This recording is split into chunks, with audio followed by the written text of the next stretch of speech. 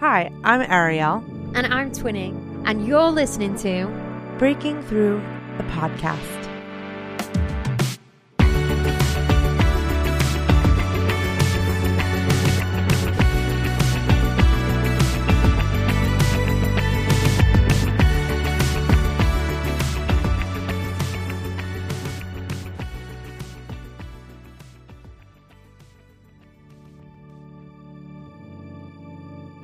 Welcome back to the final episode of season 1. Breaking Through the Podcast. We did it. We actually did it.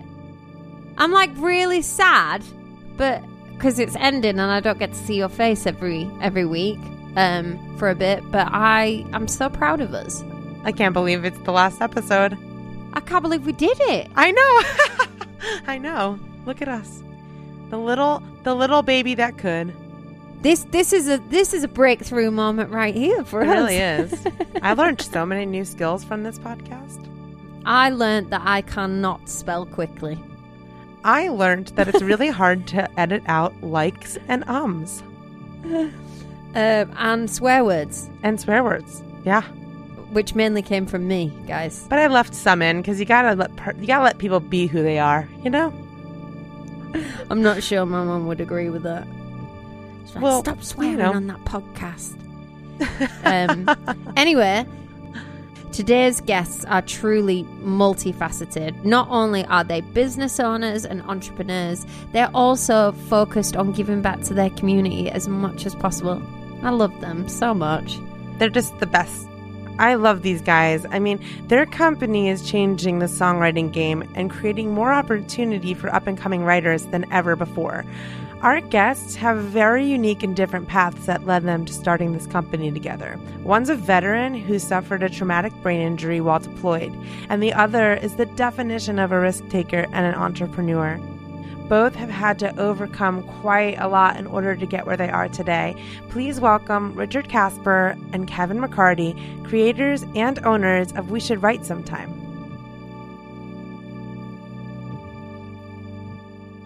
We have a lot to cover today because you've both had such big journeys that have led you to developing We Should Write Sometime. The common bond between the two of you is your love and pursuit of music, and you came to it in different ways. I want our listeners to hear the beginning of music for both of you because it really is the driving force behind all the good that you're doing in the world right now. Kevin, let's start with your experience in music. It's a really relatable story, and it's the foundation of where you are now. And then Richard, I really am excited for the audience to hear your story because it's so unique, and it's a very powerful story. Both of your stories are powerful. Well, thanks. Yeah, super excited. So my story in music is probably pretty standard, where I picked up a guitar at 13, forced my little brother at 13 to just start listening to me try to play, the G chord and transition to a D chord, and then him get really mad at me because I was terrible. And then I'd be like, dude, can you figure out this song? And he's like, no, stop doing this. But I loved guitar early on and played, all through high school, did a couple, those battle of the band things, and then got fortunate enough to room with one of my best friends at Miami of Ohio. His name was John Jeanette, and he was a phenomenal keyboard player, phenomenal singer. So I rode his coattails all through college. So we dormed together freshman year, started playing in it was just a guitar and him singing and playing keyboards. And we were doing these little events in college. They paid us like $50 one time for this event. And we went back and we were like, they just paid us to play music. This is crazy. And so it kind of started from there. Met up with another friend that I knew in Cincinnati that played at Miami. And we started like a band together called Rum Runners, and it was so much fun, right? Like we weren't 21, but played at this 21 and over club, and we were allowed like 10 people on the list to watch us play. And so I felt really cool at the time to be like, hey, who wants to get on this list? Looking back now, I'm like, wow, I was awful. But anyway, so it kind of progressed through college and it's so fun. And we eventually played every weekend, and a lot of cover songs, pretty much any fun cover song you could ever think of. And so had a blast, and I loved playing music, and I loved writing songs with John. And I think there's something about, getting to our story of why we do it now. Like, there's something incredible when you write a song and then the people listening to you are singing that song back to you, even if it's one person, right? And it's just like, wait a minute, you actually like this song? There's something crazy good feeling about that. But, after college, I loved business and I loved technology and I loved music as well. But I, stopped playing music to pursue what I thought was the normal, like, hey, now you got to go get a real job.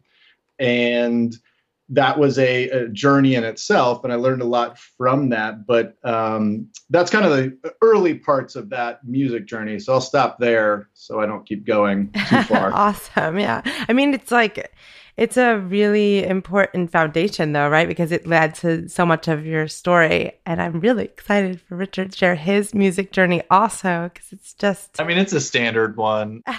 Totally normal. Everyone's been through it. You guys haven't been through that? So, yeah, mine is a unique one, I guess. So I've been told. But I was not into music. I was not into arts. I was not into any of that stuff. I was just, I'm from a town of 1,100 people, a farming town where art and music weren't really options for anybody growing up. And I joined the Marine Corps when I was 18 years old, went straight off to where I thought I was going straight off to war, because I joined in 2003 and I ended up getting selected for a secondary job, which was also awesome, but it left me from going to war for about 3 years.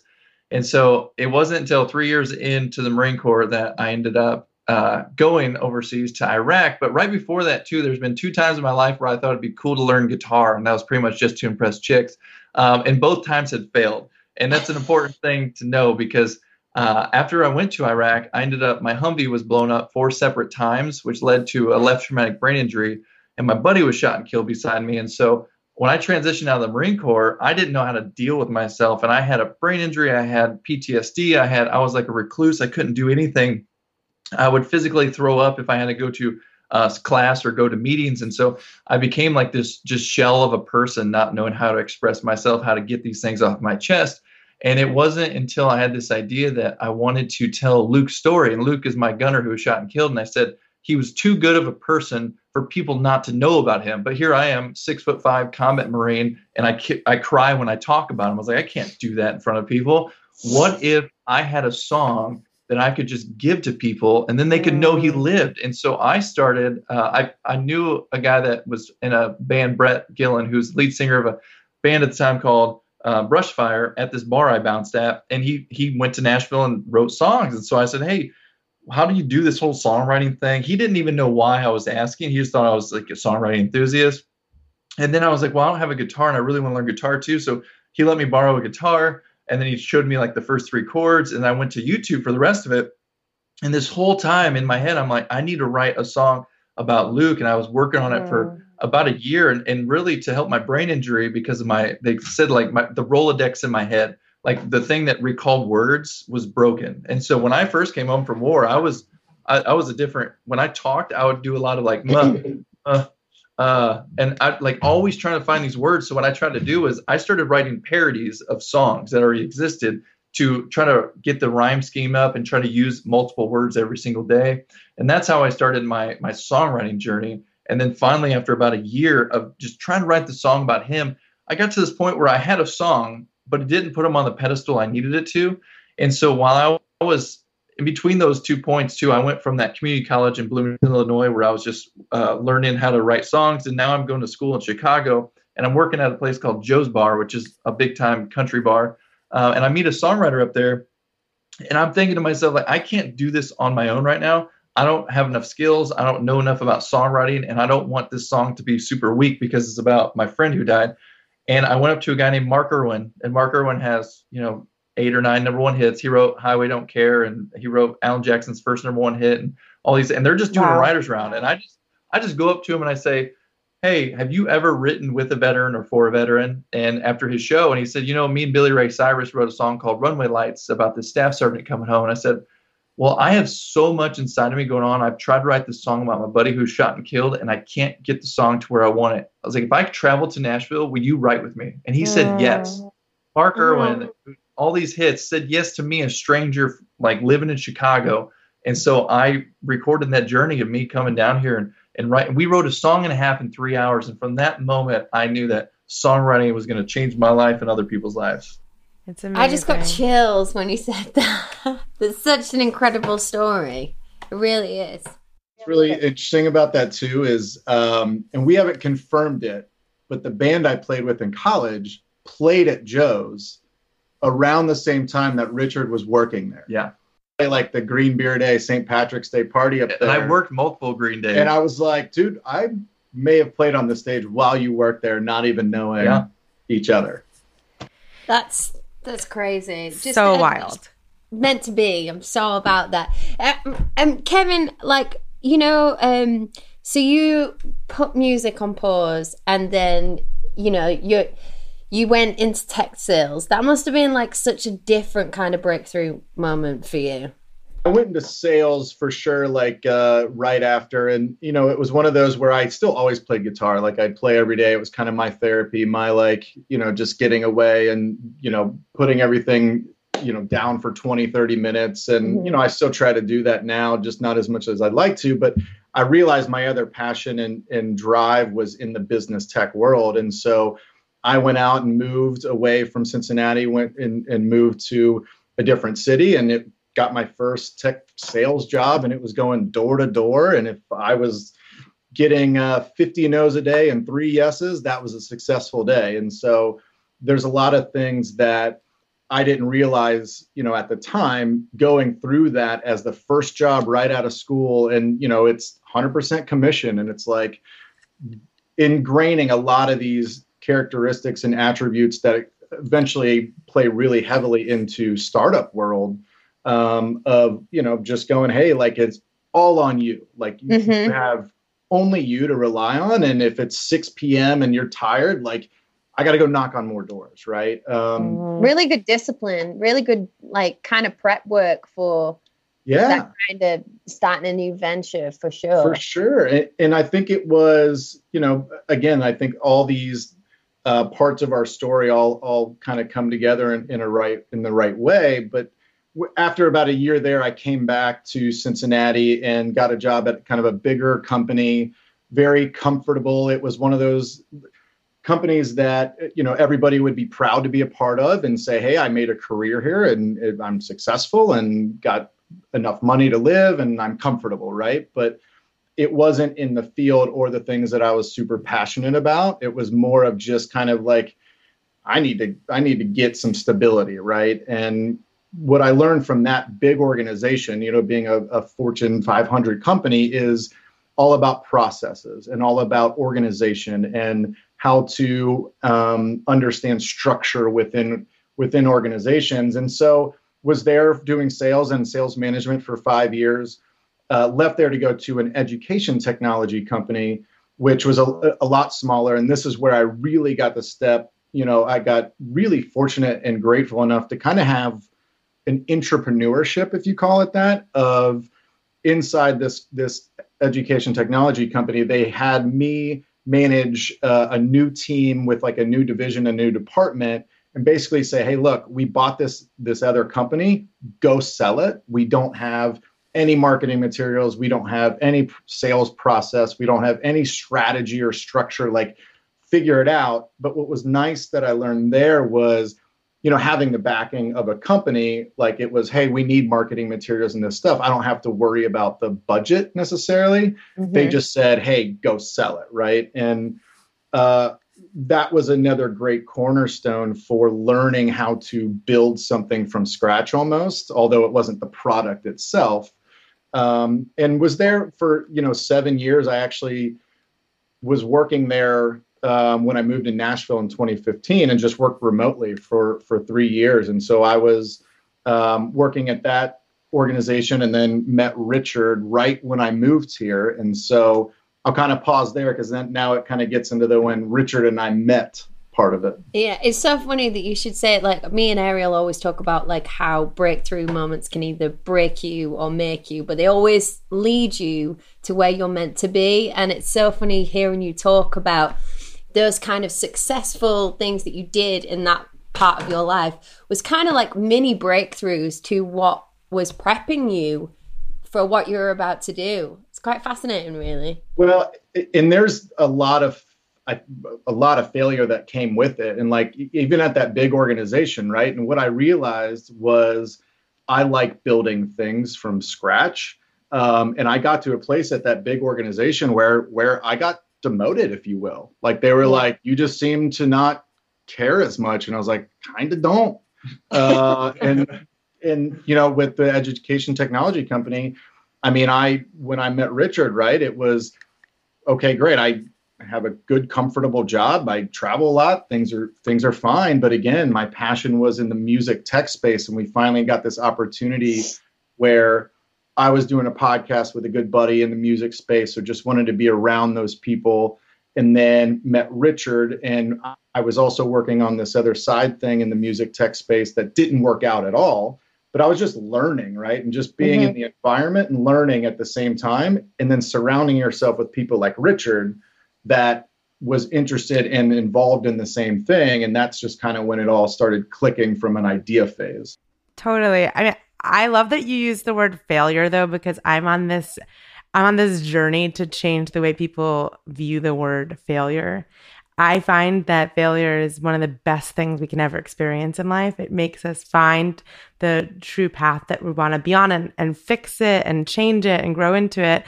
And Richard, for you, a lot of the moments that you faced on paper, they could look like the breakthrough moments that would break somebody, but it didn't break you. You built into something really incredible from all of those moments. And what I'd love for you to talk about is a turning point for you when you realized that regardless of what kind of breakthrough moment you were experiencing, you had an undeniable vision and purpose. Yeah, and I think there's a quote from an admiral, famous admiral, that says, "War makes a good or a bad man worse and a good man great." And the idea, I think, goes across all things when it comes to failures, because you could take any of these things that happen to you, and you could either, say, woe is me, and kind of sit back and be like, I failed and I can't do anything, or I was, injured. I have a brain injury now. I can't do anything. Or you say, I have a brain injury. Well, what's my new life look like? How am I going to overcome this? Or what can I do to not overcome it, but just be comfortable with it in a way that I could still succeed?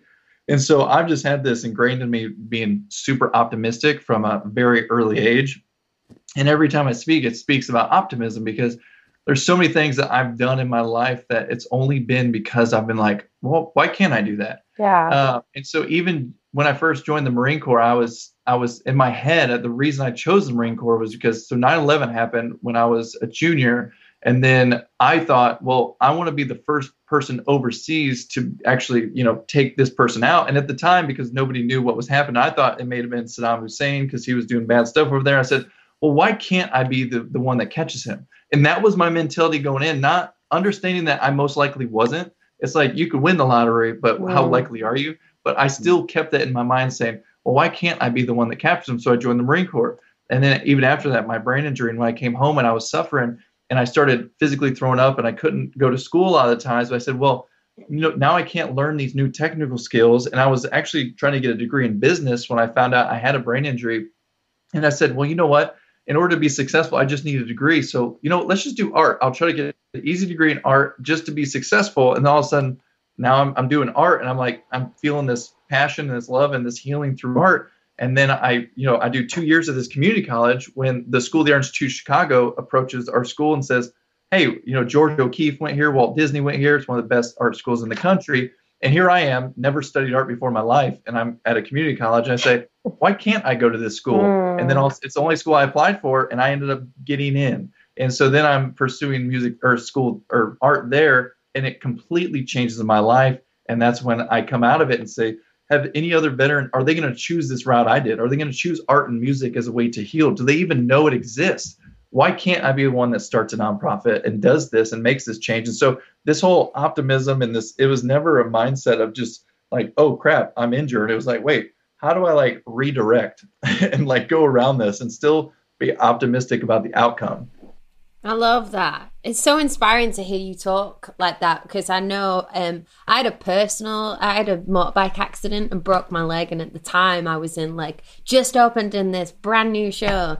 And hearing you speak, it's so funny because I don't think I realized at the time what was going to happen. They were like, you're not going to dance for like 18 months, you know?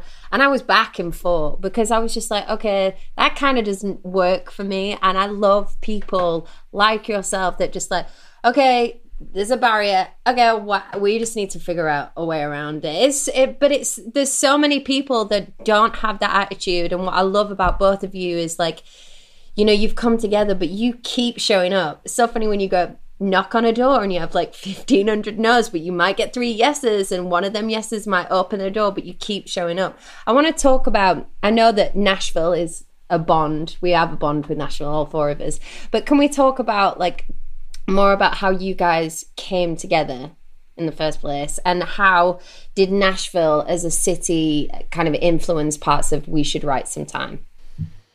Yeah, I'll go, and then because it kind of obviously plays into it. But you know, it's interesting. Like right when Cincinnati's only like 4.5 hours from Nashville, and I used to come here all the time, just and then be like, I was like, I have to live here, right? And it just, there were things that held me back, and I think there was the personal stuff. You know, my family's in Cincinnati, my good friends, and like I love the city and all that stuff. And so I think, you know, I look back and go, man, I wish I would have moved here sooner. But again, everything I think works out, and clichéingly it happens for a reason, and the timing of it.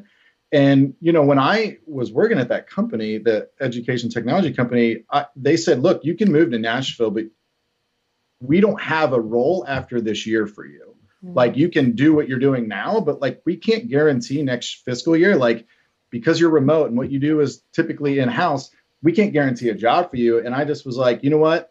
I know that's where I need to be, my long-term, and like having faith in what I want to be doing. I have to at least be there, and it'll work itself out one way or the other.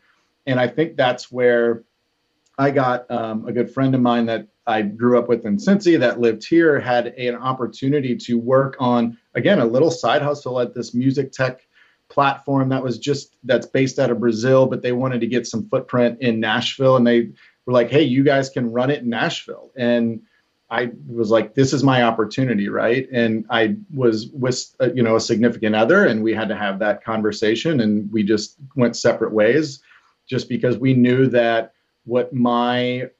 where I needed to be in my heart and my soul and what I wanted was in Nashville. And picking up and leaving, you know, family and friends that I've had for so long was obviously a tough thing, but I couldn't deny it anymore. And I had to just go, I'm doing it, and we'll figure it out. But that's kind of where I met Richard through this mutual friend, like almost the week after. Yeah, I think if we look at it, we probably moved here within probably a month of each other, possibly. We need to like go back and look at it, but it's definitely within the same 6 months, no matter what. But I think it's even closer to like a month.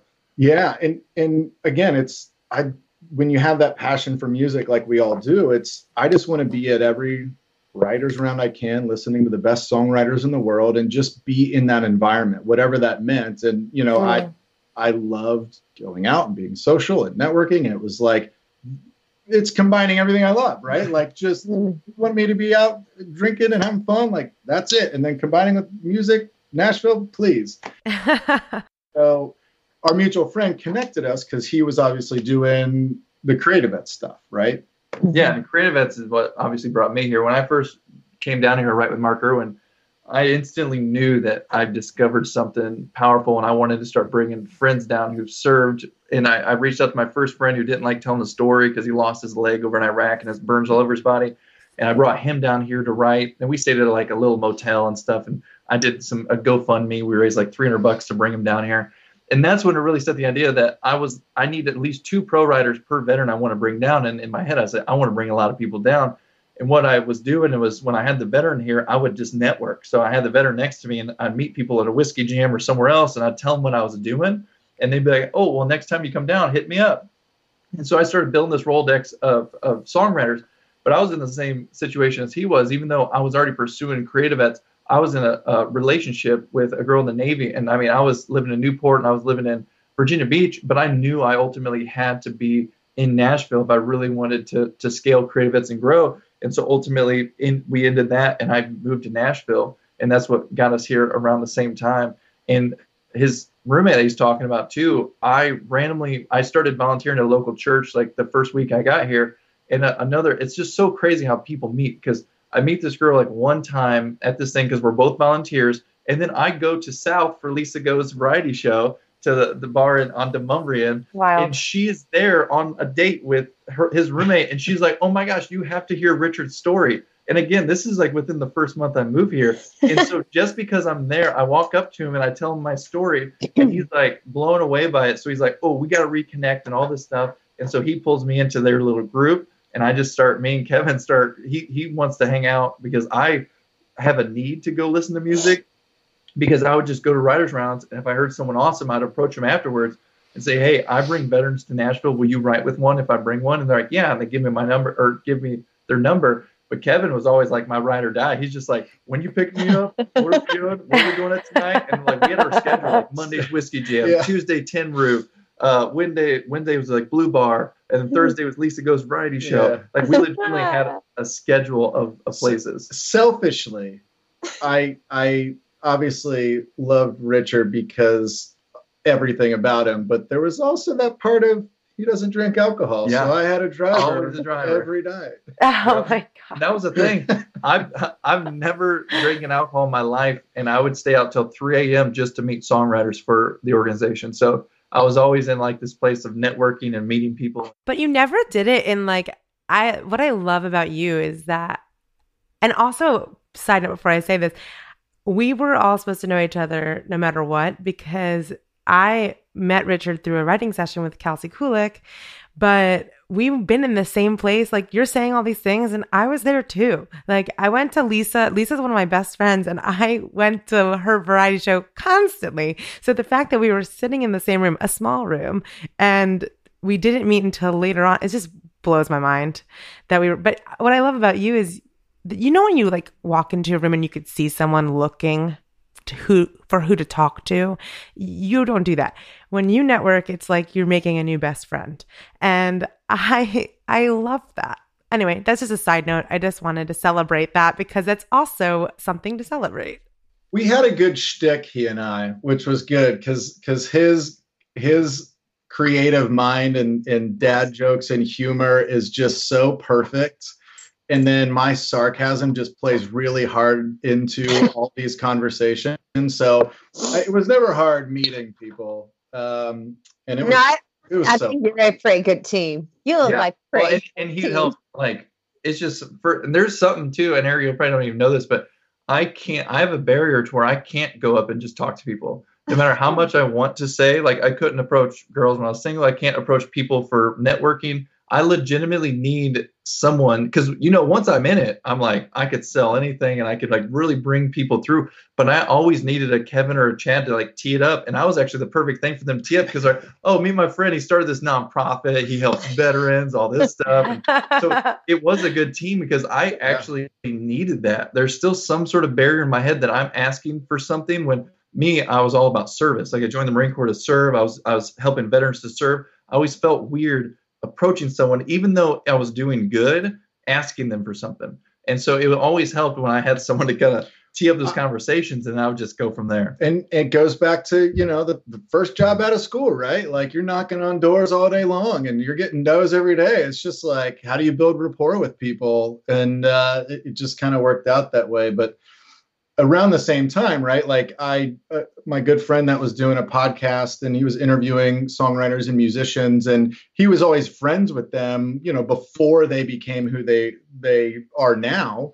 Mm-hmm. And, you know, I just saw what he was doing, and he's not music. He just is more of a MC kind of speaker guy. Like he's just not in music, but he had all these friends and he was interviewing them. And I was like, dude, I just got to be around what you're doing. Like, and I'll help with the tech setup or whatever. And I ended up just being like, you know, his sidekick Chewy-ish, RIP, you know, like just kind of like right-hand guy, you know, and it was super fun. But it's important to bring that up because I didn't think anything really about it when it came to We Should Write Sometime, but I kept hearing all these great songwriters and musicians come on, and they were like, I moved to Nashville and to pursue songwriting in my career, but it was still really hard for me to find the right group of people to write the songs with. And I didn't want to go out every night. I'm kind of more of an introvert.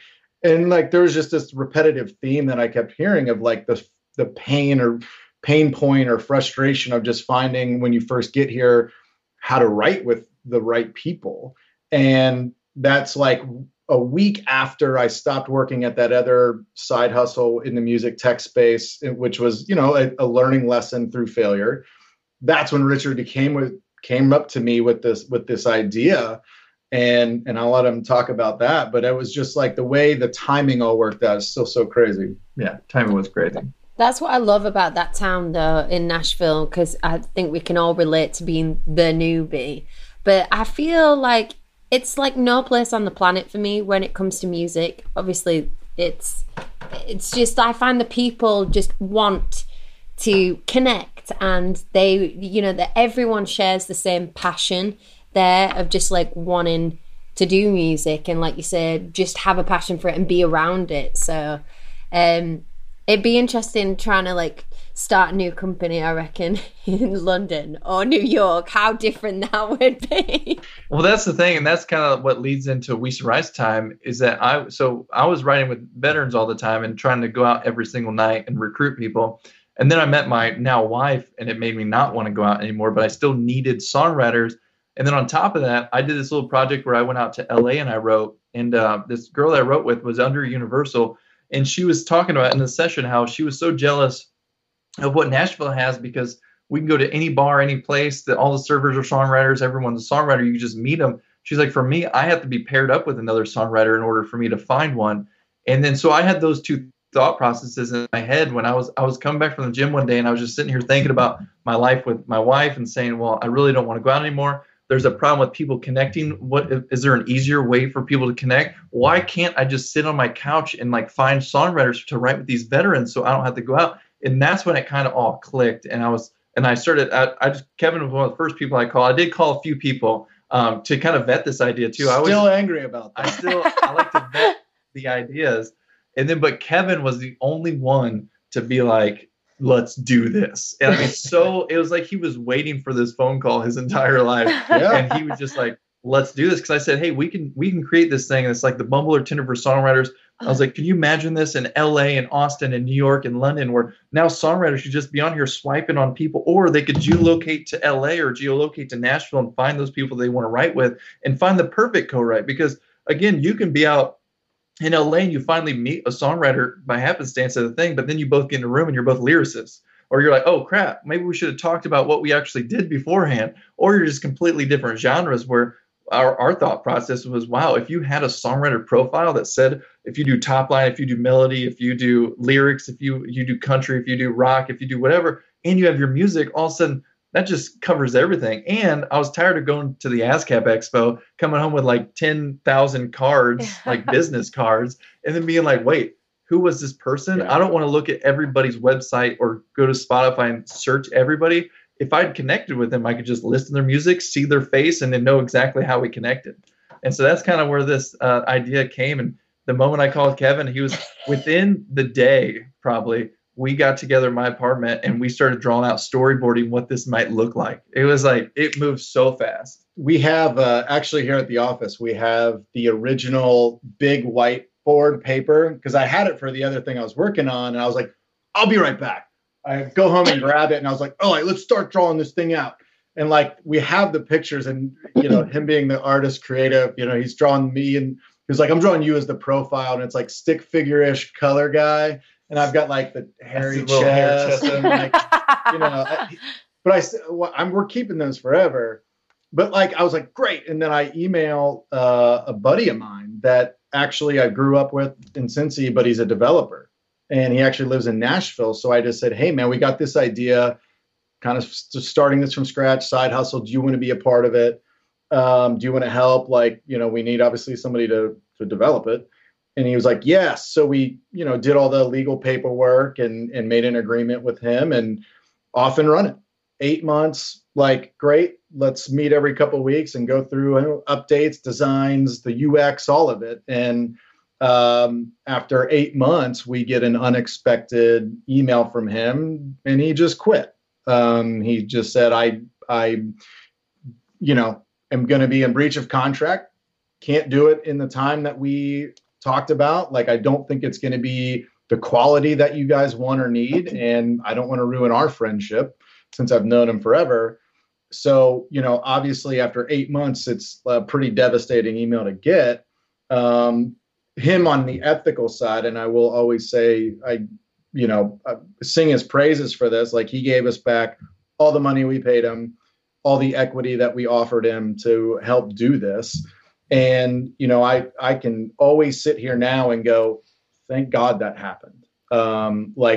As bad as that was during the time, it actually, I don't think we'd be here if he didn't quit. And then it forced us to get real serious with a real development shop, get a real business plan together, get some investors, and start doing the real thing. And the biggest takeaway, and we hear this all the time, is a lot of the advisors from the Entrepreneur Center were like, you guys are just doing too much. Like, you're doing way too much. Just build the core thing and get it out there. Let the users dictate what happens after that. You can have this great roadmap, but once you get it out there in people's hands, then you'll actually know what you've got and what needs to happen next. I think all the things that we were going to put in the initial version are going to be coming out, but it wasn't necessary. And it would have taken way longer and been just not, it wouldn't have gotten us to where we needed to. And so that's another big piece of this, of like, man, we worked on this for 8 months. Do we just kind of pack it up? Great idea. We gave it a shot. But that's not who we are. Nope. Definitely doesn't sound like it. We know that there's obviously growing pains whenever you're developing a new business, especially in technology is involved. Did you take time to celebrate the wins when you overcame a growing pain, or were you caught up in the uphill feeling of that moment? No, we still got so much to get done kind of thing. That's a great question. And I'll let you go. Because we're always so optimistic, and we always he knew that anytime I called, it was probably either awesome idea or a huge win. And so we just would contact each other. If it was a new investor, if we've been waiting for something, or if it was a new contact. And I think, again, that optimism that we both share for everything, it's almost like everything is a victory or a win. There's no win too small. When we get a few more users, it's yes, sweet, I'm going to send them some emails. I'm going to do this. And so there's been tons of growing challenges. That whole thing with the 8 months, I remember I was super upset, and I was just I was how could this happen? But it was always a blessing in disguise. But knowing that I've been through situations like this before, I still knew it was going to come to be. So I think we legitimately, celebrate pretty much every day that we're still going. Yeah. And I think, in terms of celebration, we're still so young, right? I think we probably could do a better job of it, but I just think it's one of those where I don't know if it's just been the way I was raised of hey, cool, you've gotten to this point, keep going. And, I'm grateful for the way my parents raised me. But even when we got a Rolling Stone article and in Billboard and all these things, it was, I don't know, internally, I was wow, this is really cool for an hour. I don't know. Yeah, and then it was time. I don't think we really take time to celebrate. We legitimately are just so moved, because I was just thinking that when you were talking, I was we got Billboard and we're sweet. Okay, let's get back. Do we have an investor lineup? Do we have this? Do we have this? It wasn't sweet, we got this. Let's promote the crap out of it. Let's do this. Let's celebrate with our friends that we got Billboard. And so, yeah. It's funny we're talking today, because today is the first day so when and I know we're recording this and I'm okay with it now because the old company is long gone. But I always knew I was going to work till I got fired. It was a sales job, right? In the last 3 years, it went 80-20 real work. We should write some time. And then it was whoa, there's actually something kind of here, 50-50. Then it was I'm just going to work till I get fired. And like that whole failure thing was interesting because like it was then, all we should write sometime and then just enough to not get fired kind of thing. But like internal meetings with my boss, she's like, what's happening? Like, what are you doing? And I'm just like, oh, it's just tough market out there. I'm like, but, and I say all that because I think it's now then, and I take it back and I go, that was July of last year. And literally 3 hours ago, I wrote myself the first check in over a year to pay myself something. And so, and then it was funny because one of the guys that worked with Richard, his name Brett, he's like, "Are you gonna celebrate?" And I was like, "Not really. Like, I gotta pay my credit card bills now." Like, Well, that's what this podcast is about. So I just want to shine a light on. Yes, you did get the Rolling Stones, but you also got Forbes and CMT News, just to name a few. I just want to ask one question. Like, what did it feel like that? The very first time you had like a big media breakthrough?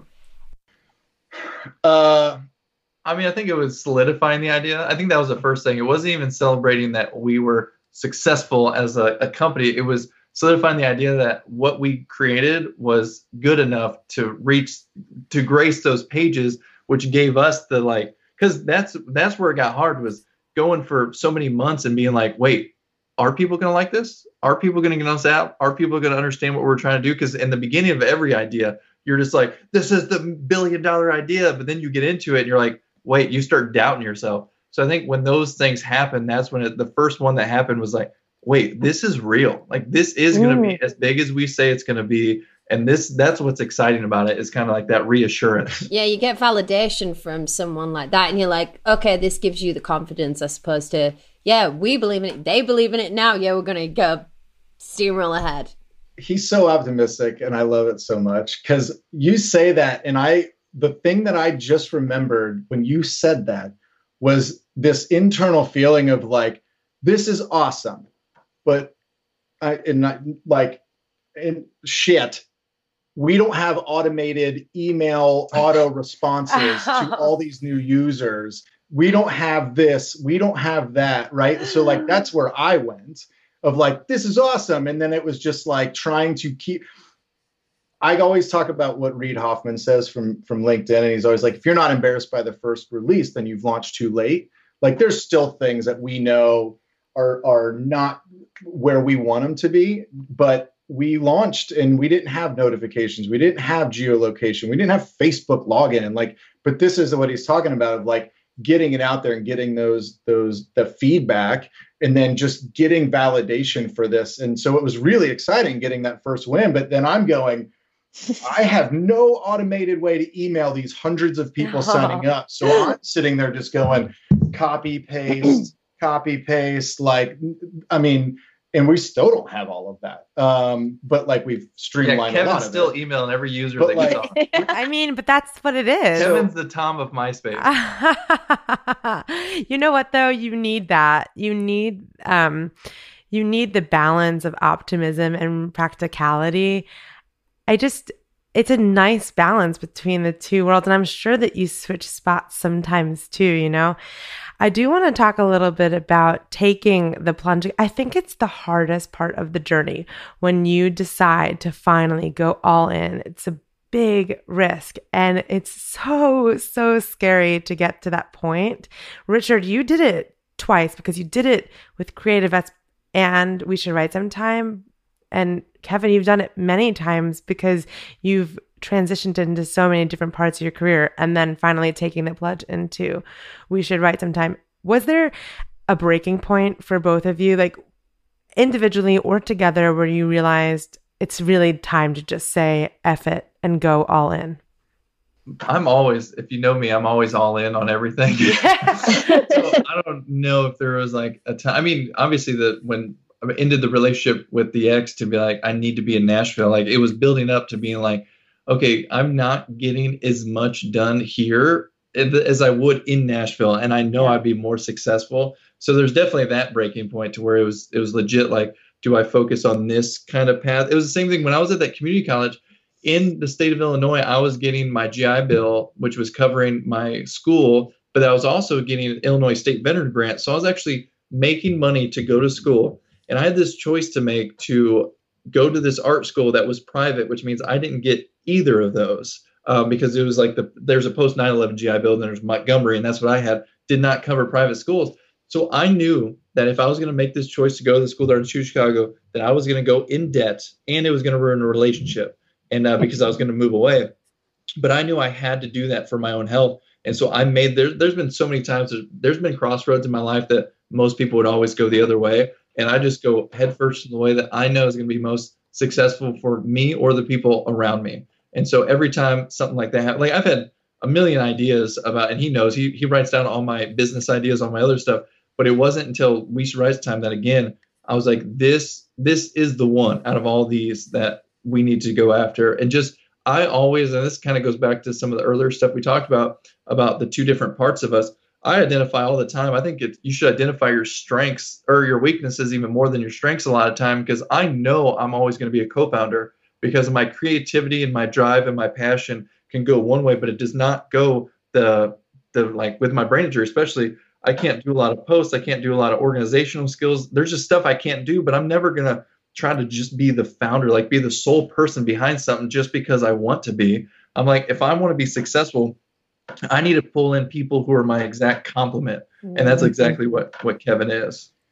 It's a good question. And a lot of moments kind of pop up in my brain when it's like taking the plunge. Like one is just moving here on the notion of, hey, there's no guarantee for what employment's going to look like next year, right? And so they were like, I moved in August, so they were like, we don't know what's going to happen in January.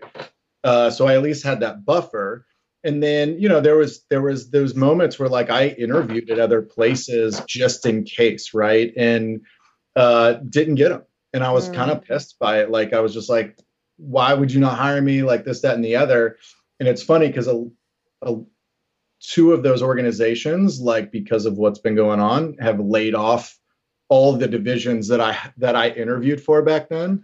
Not sure how that would play out now, but just like it's interesting seeing that, of being like I was so pissed because I didn't get it, and then it was like now seeing what's going on. But the plunge part for me of going, I'm moving to Nashville for a reason, to get in the music tech space, whatever that means, and then having like this the validation part's really critical to it, of like, okay, there actually is something here. I also keep and I'm not sure how healthy this is, but I keep a list of people that have said no to us or rejected us in some way, whether it's investing, whether it's like an awards thing or startup app. Like there's all these things that like I keep a list. It's not like the Billy Madison list. No, definitely not. But, that's the driver and motivation. I think there's also like, honestly, close relationships have helped in this plunge. And I think almost to, again, like, talk to my therapist about how healthy this part is, but it is that, hey, I am going all in on this thing financially and personally and I planned for this last year of my life to go, look, if I don't make $1 for a year-ish, like I'm okay with it. And I've planned for that piece. And my financial advisor's not super pleased, but like, I was like, I got to do it. Right. Like there's no turning back now. Because, as cliche as the saying is that Tony Robbins always talks about, he's like, if you want to take the island, burn the boat. And so, like that boat's been at the bottom of the water for quite some time. And it's just great, let's figure it out. Like, who do we have to talk to get for this next round of funding or get the marketing stuff ready or these campaigns all done? And that's all I think about.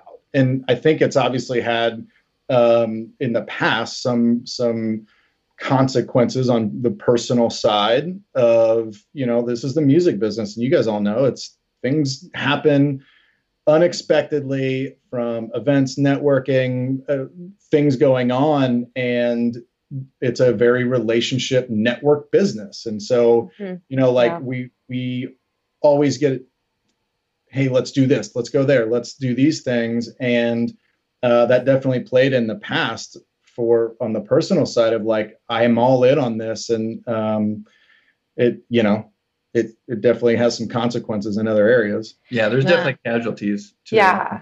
And I think that's one thing that feel that. Yeah, that's the one thing that stops anybody is typically it's family first and then it's the relationship. Because a lot of things like me even going to the art school is like everyone else in my life was like, don't go to the school of art. She was like, why would you do that? You're a Marine, you're at this community college, and now you're going to go broke just going to this art school. My mom was the only one that's like, yeah, go for it. Aww. And so, but I think these people, like they rely so much on their significant other or their family to where it's like, they're the ones that are ultimately probably going to stop you and kind of drown you out and kind of avoid that. And so that's what I love about Kevin. I think it's a lot harder for Kevin to take the dive because like with my mindset, I'm like, I almost died like how many times? Like 6 or 7 times. So every decision I make is super easy because I think, well, am I going to die at the end of this decision? And if it's a no, I just go for it. So like when I'm doing these big things, I don't stress about them. My wife gets really mad. Like we just had a newborn, which is awesome. But when we bought our house, when we got married, when we have a newborn, I'm just like, oh, sweet. Like, well, if we end up in a trailer, that's cool with me too. Cause I've been poor. I've almost died so many times. I know what it's like to live that. And so my decision making is a lot more free and stuff. So for Kevin not experiencing all that and still making these decisions, I think it's pretty awesome. Well, thanks. I think there's also something, and it's never a woe is me about not making any money. It honestly has been the best year of my life. Like, and I haven't worried about it. Like obviously I'm worried about like, hey, at some point I'm going to need to make money again, but I'm doing what I love and what I came here to do. And there is progress and results and we have so far to go. And we see it as a very bright future, but now is very much that critical point of great. We have this, newborn baby, if you will, and we have to like give it everything it needs, nutrients and all the fun stuff, and making sure it's taken care of to make sure it grows in a very healthy, quick manner. Weird analogy. Don't drop it. Yeah. But no, like doing that for the last year has been like that whole feeling of not needing to go, man, today's whatever day. I can't wait for Friday. I don't have that. Like just because I'm always like, well, how many users do we have to work with today? Or who am I texting at 2 a.m. to resolve some issue or something? I mein, hats off to anybody that follows their dream. And I think you two are such a great inspiration to our listeners that, just it goes back to that thing, just showing up and taking a chance. And I feel like when you love what you do, you never work a day in your life. You just obviously has like worries. And I watched like a Jim Carrey documentary recently, and he was talking about how his father was really funny and he never got that chance because he picked his family and he wanted to provide, but he gets really emotional about it because he could have had that chance and he didn't, and it kind of killed him in his later days. And I just like, it's so great, and I'm so excited for you both. But I think it's just great message to send to people about if you take a chance and you show up, look what the world can offer you. You guys met, and this is taking off, and it's great. I also think part of taking the risk is something that Kevin and I have talked about, of knowing who to have around you. Not just family, but who you have around you and what you spend your time on, because both have such a great effect on it. And I'm sure you've both had to recognize who is holding you back and who is actually pushing you forward. I mean, I think it's imperative to the experience. Family relationships, everything. And that I tell people all the time, the easiest way to succeed is to pick the people you want to hang out with and make sure that, because they say the 5 people you hang out with the most are the person you become. Yeah. And so I instantly, like, I have 3 siblings that rarely ever talk to, and like even my dad rarely ever talked to. And I made these conscious decisions because it was, bringing me down, or like they weren't trying to stop me from anything, but they were consistently being this like negative impact when I could hang out with people like Kevin and Chad and Luke and Brett and all these people who are so optimistic about life and all want to achieve a certain goal, it always brings you back to where subconsciously you're always thinking about like the things around you. Luckily, being around these guys, it's like, hey, I can be successful. I can do this. I can keep going. And so your mind goes there. If you're around that negative high school friend who's just been your BFF for life, but they're constantly just dragging you down saying, dude, like, when are you going to give this up? You're going to start thinking like that. One day you'll be like, why don't I just give this up? So I think that's one of the most important things you could do is surround yourself with those people. Legitimately just cut the fat, cut anybody who's kind of like negative and just doesn't want to see you succeed. And that's the great thing about them is that even if it's succeeding with Creative Vets or my personal life or We Should Write Time, everyone in our group kind of celebrates those. Like, Brett, are you going to celebrate? Like, he was just as excited as Kevin is about getting this paycheck. And those are the people you need to be around you, not the ones that are like, well, what the crap? Like, why didn't you guys bring me into the fold? Or why didn't you do this? It's like, those are the type of people you want. Yeah. I think it's a great point that you mentioned about family, because it's uncomfortable for, like, if you've got a dream and I have people around me in my family that just don't see the vision that you have. And it was just a great point that you brought up, because I think like we all have them people that you kind of like, oh, I love you, but we're not in the same wavelength. So I need to take a step back. They just don't get it. And sometimes that's uncomfortable, and sacrifices you have to make, because you're just like, yeah, bye. But I think that was really great that you mentioned that, because yeah, it's a thing. And a big part of that is just self-awareness, right? And it's actually being able to listen to yourself and then act upon that, and not feel like, and I think everybody struggles with it at some point of like wanting to make other people happy at, and putting yourself second. But what that ends up doing is really hurting yourself in the long run, because then you're not being true to yourself, which means eventually you're going to be really not pleasant to be around a lot of the time. But I mean, there was definitely a lot of people that I was like, I mean, I'm not embarrassed to say it, like my nickname was Party McCarty, and some people probably still call me that. I do every once in a while. Yeah, but like it just has has a great ring to it, and I get it. But like, there was the one side of me that was like, oh yeah, like it's super fun to be, called that, and we always have a good time. And I know I knew a lot of the wrong people, I guess, and not saying that they're bad, but just the wrong people for me to get to a place of going, I want to have more of these conversations and understand this stuff and be able to help people eventually to live their dreams and do what they want to do. And that's not going to be well received coming from a Party McCarty. So gotta understand, like, internally, I knew that, right? But I was too afraid to say no to people or say, no, I don't want to go meet you for happy hour. Like now it's, like there's more constructive and productive things I can do that are going to help me along the way. Still love to do all of that, but it's just all in moderation, right? It's understanding what you want as a person versus just like saying yes to everybody. Before we move on real quick, I just want to celebrate for you guys for a second, because I think it's the scariest thing in the world to say, I'm going to go against what my family thinks for me or my friends. It took me until this year. I'm 33 years old, and it took me until this year to actually just go for whatever I want and not care what people said. And it could be small comments like, well, how are you going to have health insurance? And how are you going to do this? That could stop you. And it's so easy to lean into those comments as an excuse of why you didn't chase the dream. But you two don't do that. And I think we should celebrate you for a moment, because that's huge. Thank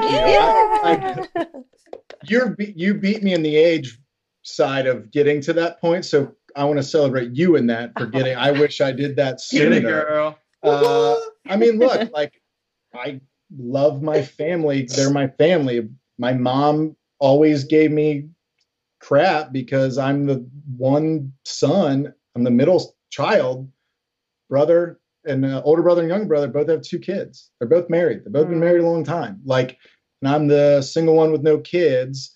Late 30s, right? Like mid 30s, mid-late, it's fine. So it's, it's that conversation, right? Like, what's up? What's wrong? And I'm like, I love my life. Like, this is what I want. And that, I think that finally changed when she finally got a granddaughter, because she only had grandsons. She finally got a granddaughter. Oh, yeah, they do that. They do that, definitely. Yeah, for sure. But no, like, I mean, those were tough conversations.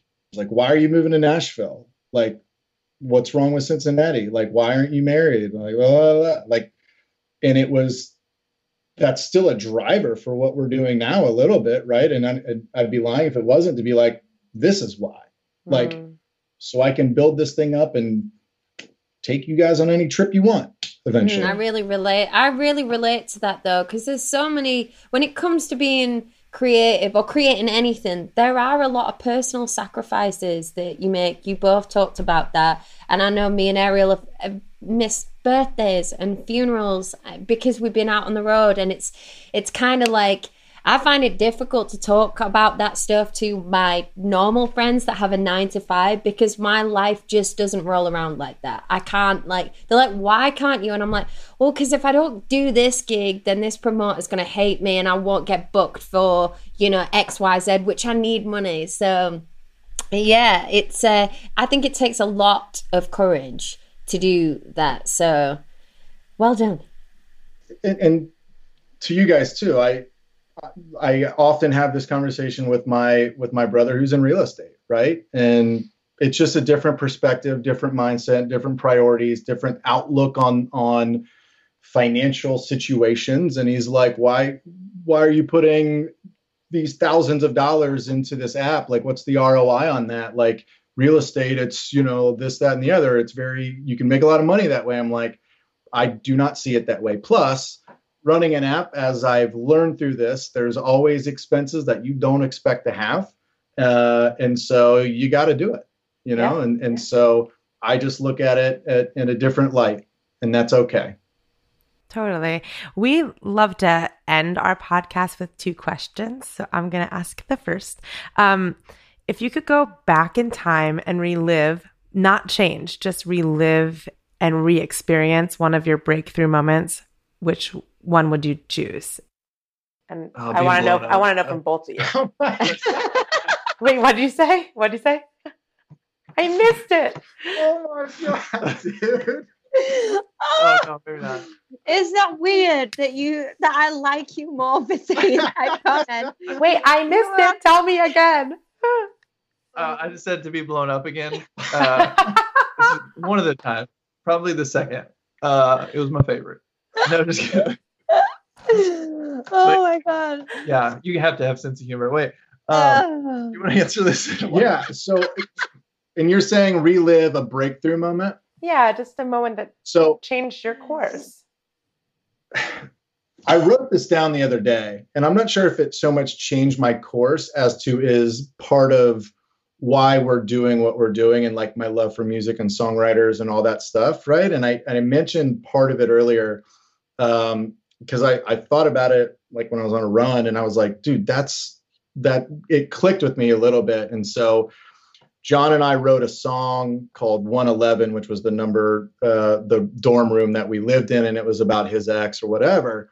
But we wrote that song, and it was the first one we wrote together. And then like eventually, like I was saying, like when you said that, what clicked with me was playing at the balcony. It was just an acoustic song, and having like, I remember Jamie Crawford and like 3 of her sorority friends singing along to that song for the first time. And I just remember being like, oh my God, like that feeling. And you guys all probably know it, but like, I was like, if I can help songwriters feel like that, like with what we're doing, and give them the chance to, whether it's just write great songs, not that the song was great. I mean, it was like 3 chords and weird, but that feeling that I had, right, to how can I help translate that with the app and what we're doing to get songwriters in a room to write great songs, to get that in front of the publishers and then the artists, and then get that out to the world. Like, I was like, that was something that just clicked with me recently, of like that feeling of having that happen. I don't know. I love that. I do want to hear Richard's breakthrough moment, though, that he would relive other than being blown up. probably so there was a time when I came home from war. So before war, I was like prom king, class clown. I was more like the person you see today. And then when I came home from war, I had to actually do one-on-one speeches with my speech teacher in college because I couldn't get up in front of class and talk to people. Like, you wouldn't believe that now, but that's where I was at in my life.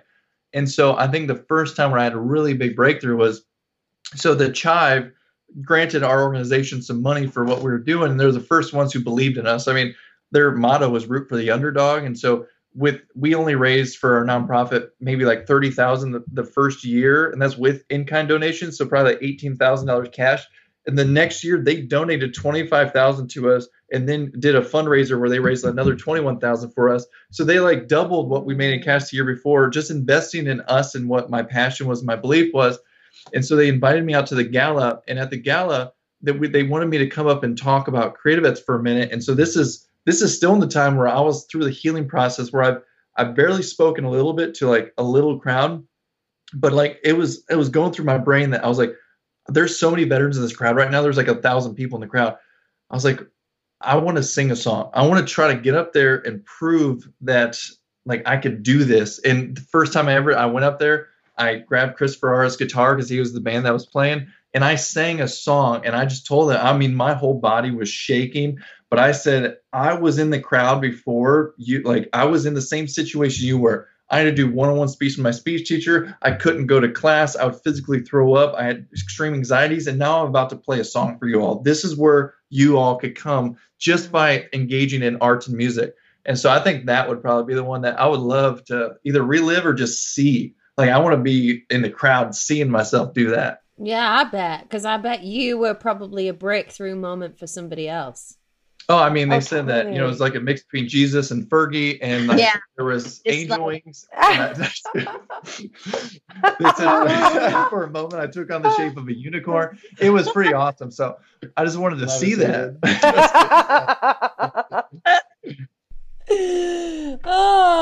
Thanks again for just being awesome. And I'm super excited for you guys. I really am. I want to finish the podcast by asking you, what do you want your next breakthrough moment to be? I know yours. You want the thing about what's on your bucket list about the artist? Is that your breakthrough moment, like at an award show? Oh, so I mean, that's way out there, but probably not next. Maybe next. Well, my immediate next one is to us make a single dollar of revenue. Well, that's the little baby one. Like, let's make $1.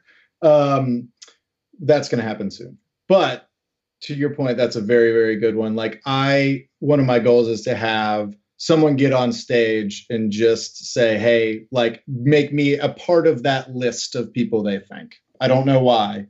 Like, I don't need to be the guy getting the award. I just need to be like, hey, thank you for and then throwing my name in there. I'm playing a gig on Saturday, so I could thank you on Saturday. Yeah, thanks. and have someone give you any award. Just be like, this is the Great Song of the Night award, and then give it to you, and then just thank me, and then I'm done. That will happen on our first meeting. I'll just show up to you and I'm like, I just want to thank you. I could have done this without you. Yes. And that's what, I mean, mine's around the same because but on a smaller scale, it's just, we've created this app just to like connect 2 people or 3 or however many, and they write the first, like, we're still waiting on those 2 people who meet on the app, and then they contact and say, I got a sync because of this, or I got a placement because of this, or an artist picked up my song. And we've already had a few little successes like that, but it's nothing to the level that, like, the next one I want to be is get that phone call where, like, if it wasn't for your app, like, I would have never met this person, and we would never have this song on the radio or on this TV film. So that's a good one. That's what I want to happen next. Heck yeah. And you know what? I want to just add to those wishes for you guys that instead of just making $1 of revenue, that you guys make an abundant financial payback for all the effort you put in. And also because I think that there's something beautiful about being rewarded for good work. You know, it's okay to want to benefit off of the hard work you put into something. So I hope you guys are swimming in abundance next chapter. I hope that too. I was just going the next one, but yes. What if the next one could be like a ton of dollars? Yeah. If you ask for $1, you get $1, Kevin. Okay. Yeah. Like, it's just gotta turn the tap on. Thank you guys so much. This has been such a pleasure. Thank you. This is awesome. Great to see you and great to meet you. Stay up to date with Kevin and Richard on Instagram at We Should Write Sometime. WESHOULD WRITESOMETIME. That's a long one. I had to give you a long one just for the end. You know what I mean? Just for old time's sake. Cheers, just Ariel. for old time's sake.